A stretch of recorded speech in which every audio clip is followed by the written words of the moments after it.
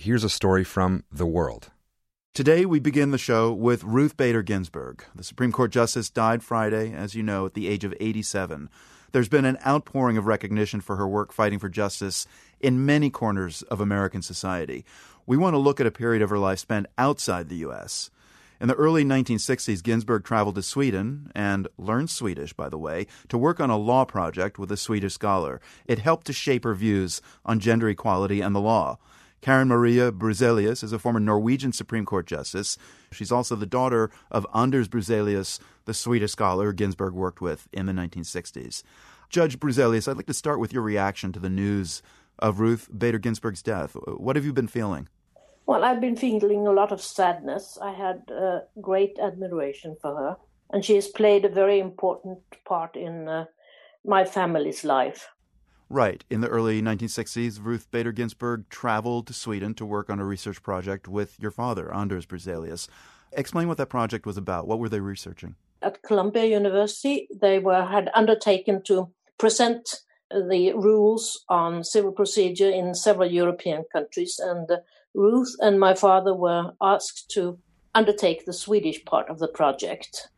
Do you have any memories of her from that time? My memory is of a person who was very serious, who was very eager to do the work, and who was very interested in the way we in Sweden arranged the way that women could work. Interestingly, Ruth Bader Ginsburg spoke some years later and said that her eyes were opened up in Sweden. For the first time, she saw law school classes where a quarter of the students were women. So coming from the U.S., just how surprising would that have been, do you think, to young Ruth Bader Ginsburg? It was very surprising. I mean, if you look at her background and her experiences from Harvard and Columbia, women were a minority, and it was a fighting minority. I was studying law in Sweden at that time, and there were not very many equality questions involved in studying law. Also, the society was, to a very different degree, arranged so that women could marry and continue their studies. They could, all these that Ruth had to fight for, and also to have children. And there were kindergartens or childcare centers where the kids were taken care of. Ruth put her child into one of those during her stay in Lund, and she was very, very pleased with the facilities that were offered. What other things about the climate around gender politics at that time in Sweden do you think influenced Ruth Bader Ginsburg's thinking?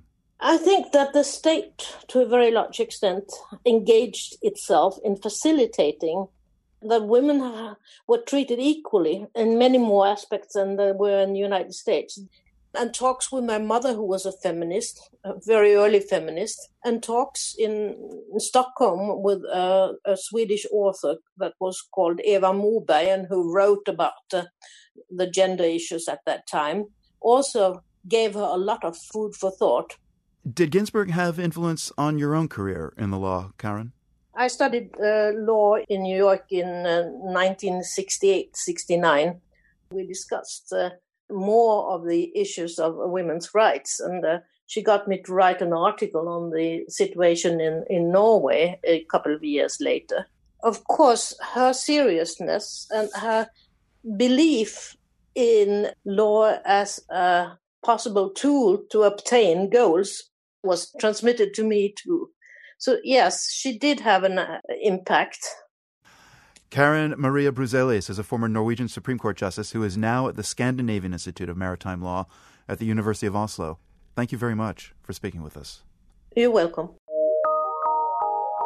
From PRX.